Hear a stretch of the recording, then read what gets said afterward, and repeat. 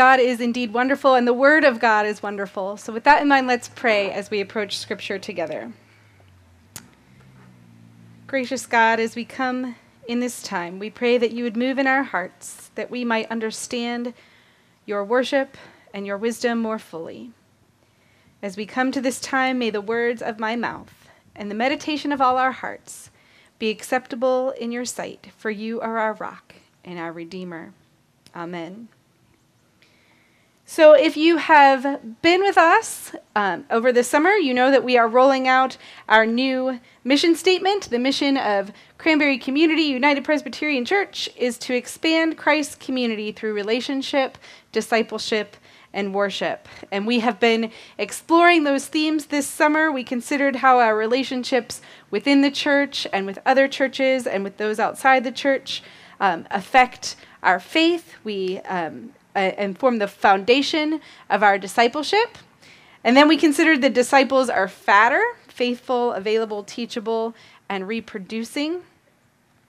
Last week, we began to explore the idea of worship, and Pastor James helped us to understand that in worship, we exalt God when we recognize our own position before God that's just like Isaiah's, that we are men and women of unclean lips, and we live among people who are unclean.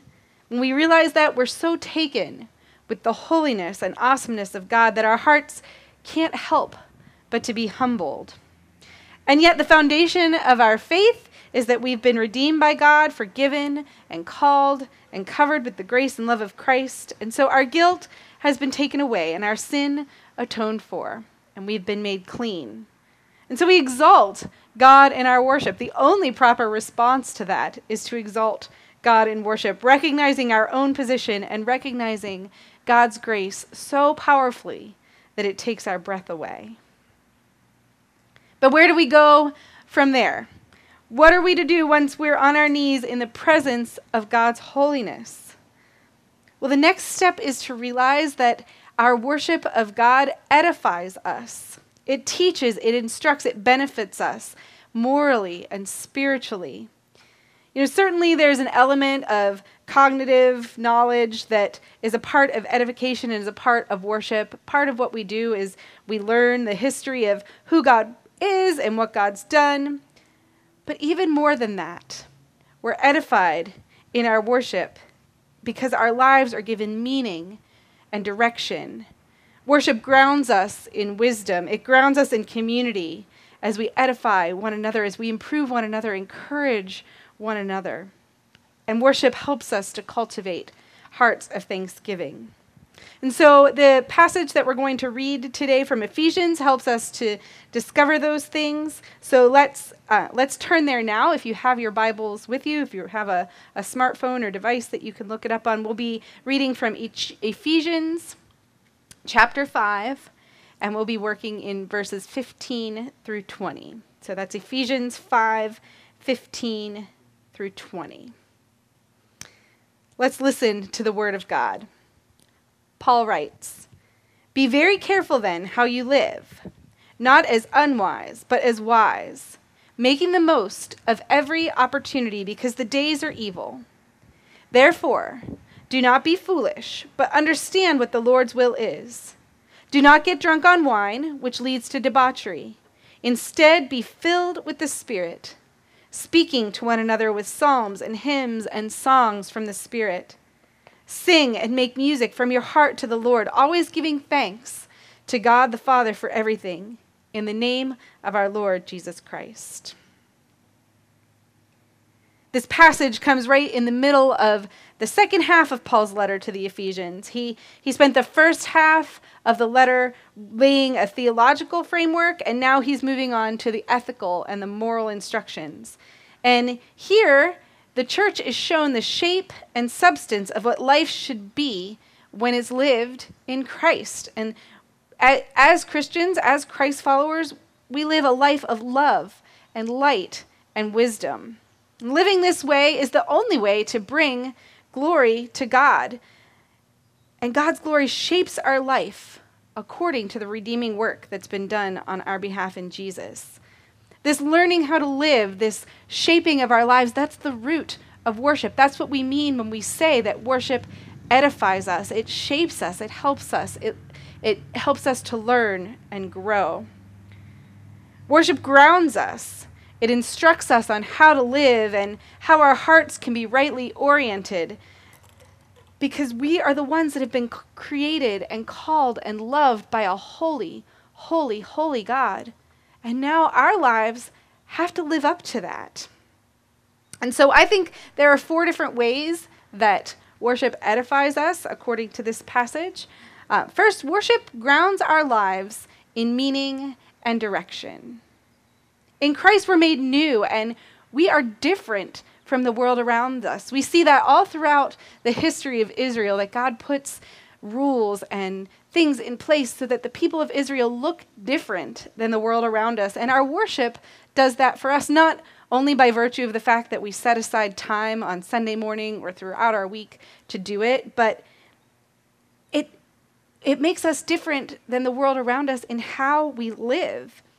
This letter to the Ephesians is a call to wake up and to live in the light of King Jesus instead of living in the way that the world around us lives.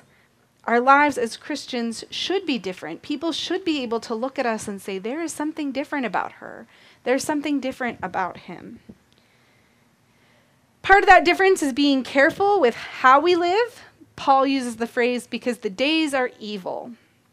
And in telling us to be careful, Paul is reminding us to be intentional about our lives of faith. Our faith shouldn't just be an afterthought or something that we contain to Sunday morning. It shouldn't be something that we think about only when we have time, because, spoiler alert, we're never going to have time. Instead, in worship, we have to be purposeful. We have to be disciplined, because the world around us is difficult and broken and temporary. Like I said, Paul said we are living in evil days. And when he was using that phrase, Paul was likely thinking about the end of days, the time when God's plan was, the time between when God's plan was initiated and with the death and resurrection of Jesus, and when God's plan will be completed in fullness with Christ's return. And we're still living in that in-between time. We're still here. We still live in this moment knowing the glory of God and knowing what God has done through Jesus, but we still don't completely and fully realize all of the benefits of that. And I don't have to tell you that it's not hard to see evidence of brokenness and sinfulness all around us. Everything from willing transgressions, one against another, to uncontrollable natural disasters. All around us, people and creation bear the marks of a world that isn't yet as God intended it to be. And so the days are evil and broken as the church continues to live in this present darkness, which is the phrase Paul used earlier in Ephesians to describe the time in which they were living. And so Paul is telling us to be careful, to be thoughtful, to be mindful. There isn't an immediacy to Paul's words that we're living in evil days. He wasn't trying to indicate that Jesus was going to come back next week. But we still have to be wise and vigilant, because as we wait for God to make all things right, we don't know when the kingdom of God will come in fullness. As you know, a lot of people have tried to predict and plan and anticipate, but all of those things have fallen away, and so we still wait and we anticipate, and we live expectantly and faithfully in the meantime, making the most of every opportunity.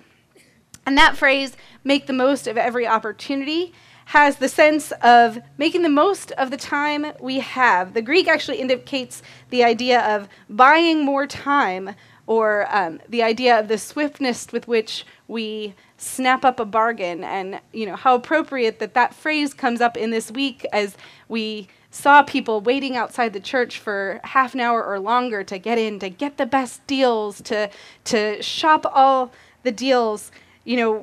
We saw people go in with a rush of energy, and, no treasure was left unturned, no deal was left behind as items and clothing whisked out the doors.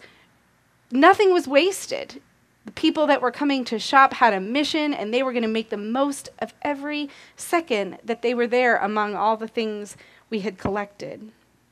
And that's the attitude that Paul encourages us to have. He encourages our lives of faith to be that same way, not letting any chance to worship or to disciple someone or to build a relationship or expand the kingdom slip away. Living wisely isn't a matter of doing what comes naturally. Like I said, we are to look different than how the world lives. The world's way is foolish and contentious. The world's way is hypocritical and backbiting. But we're called to pay attention to how we live and how we spend our time. And in this new awareness, we have an outlook and a way of life that distinguishes us from the world around us. And we're distinguished because of wisdom. The second way worship grounds us is in wisdom. Worship of the living, holy God reminds us that living wisely isn't a matter of obeying a given set of rules or laws. In fact, the word law is only used once in the entire letter of Ephesians, and that's to inform us how Christ has abolished it and done away with it and eliminated its commandments and ordinances. Understanding God's holiness in wisdom reminds us that we could never keep the law well enough to be worthy. And instead, worship shows us that wisdom involves learning and living out the will of Christ. Wisdom is different than knowledge. It's not so much an intellectual achievement as it is an attitude towards life.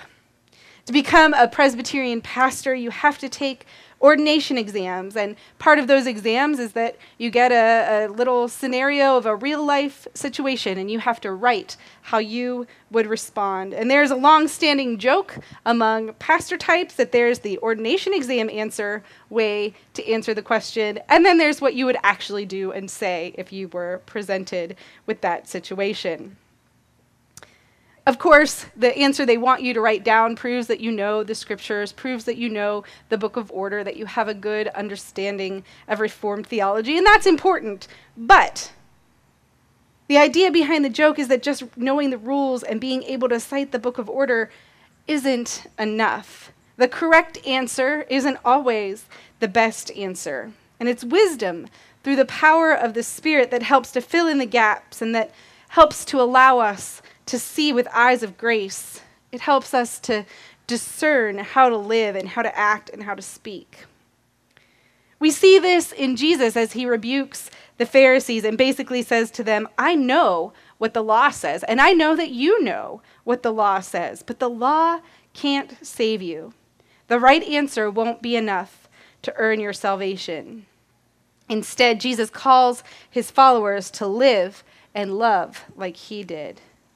Christ is the true wisdom of God in contrast with the foolishness of the world. And wise living is also a part of this already not yet time in which we live. We already share the fullness of Christ. Christ has already been revealed to us, but now we have to learn to live in that as the full people of God in the here and now.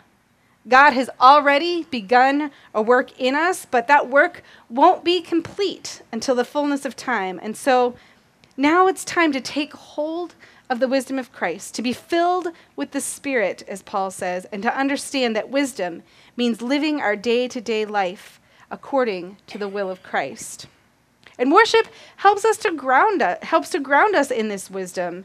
It helps to ground us in life in the Holy Spirit so that we can begin to understand God's will, so that we can bear the fruit of the Spirit, so that we can serve in strength, so that we can adopt the attitudes inspired by the Spirit, attitudes of joy and gratitude and humility and respect.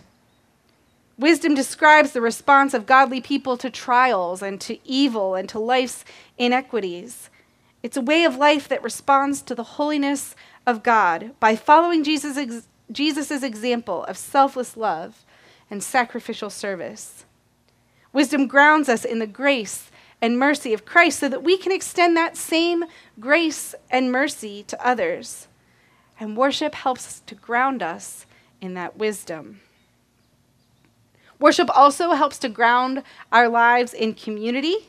Once we understand the wisdom that God is trying to impart to us through worship, we also think about our relationship with others who are in worship alongside of us. There's a horizontal and a vertical dimension to our worship all the time. Of course, we praise God on the vertical, and we're personally changed and affected by our worship. Our relationship to Christ grows as we encounter the Holy Spirit. But in speaking the Psalms and singing hymns to one another, we encourage and we inspire the community around us on the horizontal level too. And that's why it's important for our worship to be personal, to be something that we take on for ourselves, for us to be growing. But it's also important for our worship to be connected to community and done within the body of Christ and people of faith. As we sing and pray and speak and preach, not only do we grow, but others are instructed and edified and strengthened. I hope that you have had an experience of worship where the prayer of someone else gives words to exactly what you've been trying to say to God but haven't been able to formulate. I hope that you've had a song presented that connects with you so deeply that it moves you to praise. In worship, our prayer requests can break our hearts, but they also demonstrate in real ways the ways that God answers prayers, and that gives us courage and hope as we come to God with our own requests. In worship, we get to witness the way that God has moved in the lives of other people. We get to witness the way that God sustains others and cares for others. And that gives us hope for the moments when we are not feeling as connected to God, when we are not feeling as encouraged. When we offer the words, "The peace of Christ be with you," to one another with the prayer, we do it with the prayer that it'll be true and that the hearts of those that we worship with will find rest and peace in the love of Jesus. In our worship, we encourage one another. We help each other to heal. We share the burdens of one another, weeping with one another and celebrating with one another. Our worship together helps to carry those who are struggling and to rejoice with those who are rejoicing. Our worship gives example to those who don't yet know how to worship, that don't yet know of a faith in Christ or haven't experienced true worship. Our worship is personal, but it grounds us in the community of God together. And then finally, our worship grounds us in thanksgiving. Within the worshiping community, we learn to give thanks. We see all of the things I just mentioned. We see the way God is moving. We see the answered prayers, and we give thanks for that. Paul instructs the Ephesians to always give thanks to God the Father for everything in the name of our Lord Jesus Christ. Giving thanks should be the first act that we offer after recognizing that we are not independent creatures, that we have been created by God and we are dependent on God. That truth should move us to gratitude. We owe allegiance to God, having been created, redeemed, and blessed. We should be so moved by God's holiness, love, and grace that we can't help but to worship and give thanks. That Paul says this, that we should give thanks always for everything to the Lord Jesus Christ, to God through the Lord Jesus Christ, is pretty remarkable because he was in prison when he wrote this letter. Things were not going well for him. He's not in a good place. He's being detained. He's being persecuted. The things he thought for his life, the way he thought God was telling him to go, was being thwarted by the authorities. And yet he still gives that command to give thanks. Thanksgiving for everything is a part of what brings glory to God, and it's a part of our purpose as ones who've been created in God's image. Now, of course, the objection to this command is always that there are things that we just do not want to give thanks for.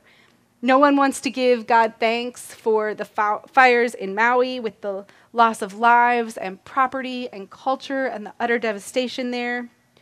No one wants to give thanks for an illness that will steal their loved one away. No one wants to give thanks for the violence or oppression or inequity that we face in everyday life.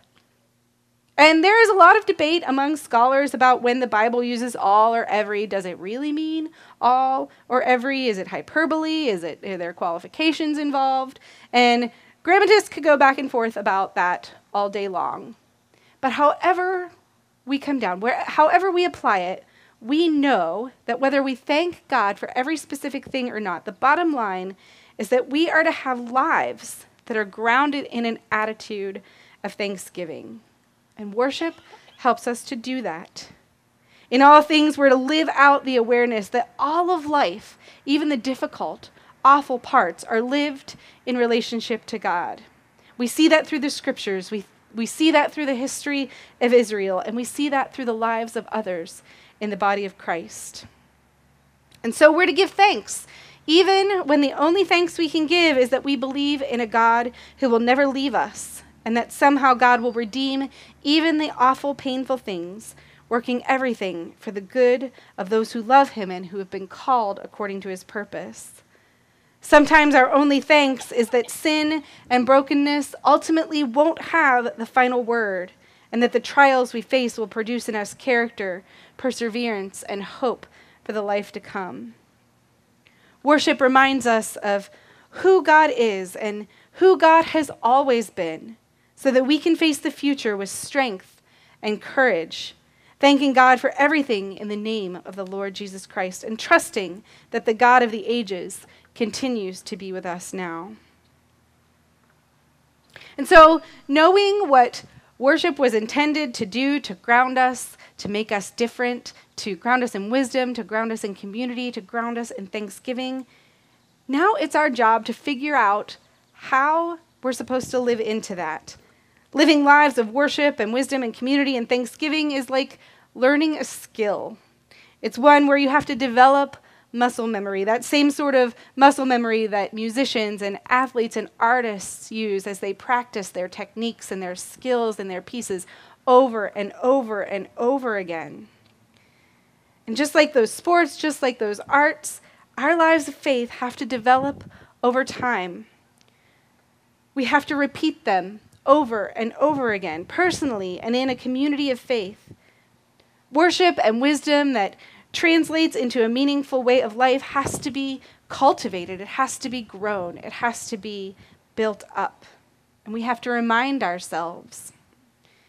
Keeping God's word means remembering that our life has been made possible by the life of Christ, and that is a gift.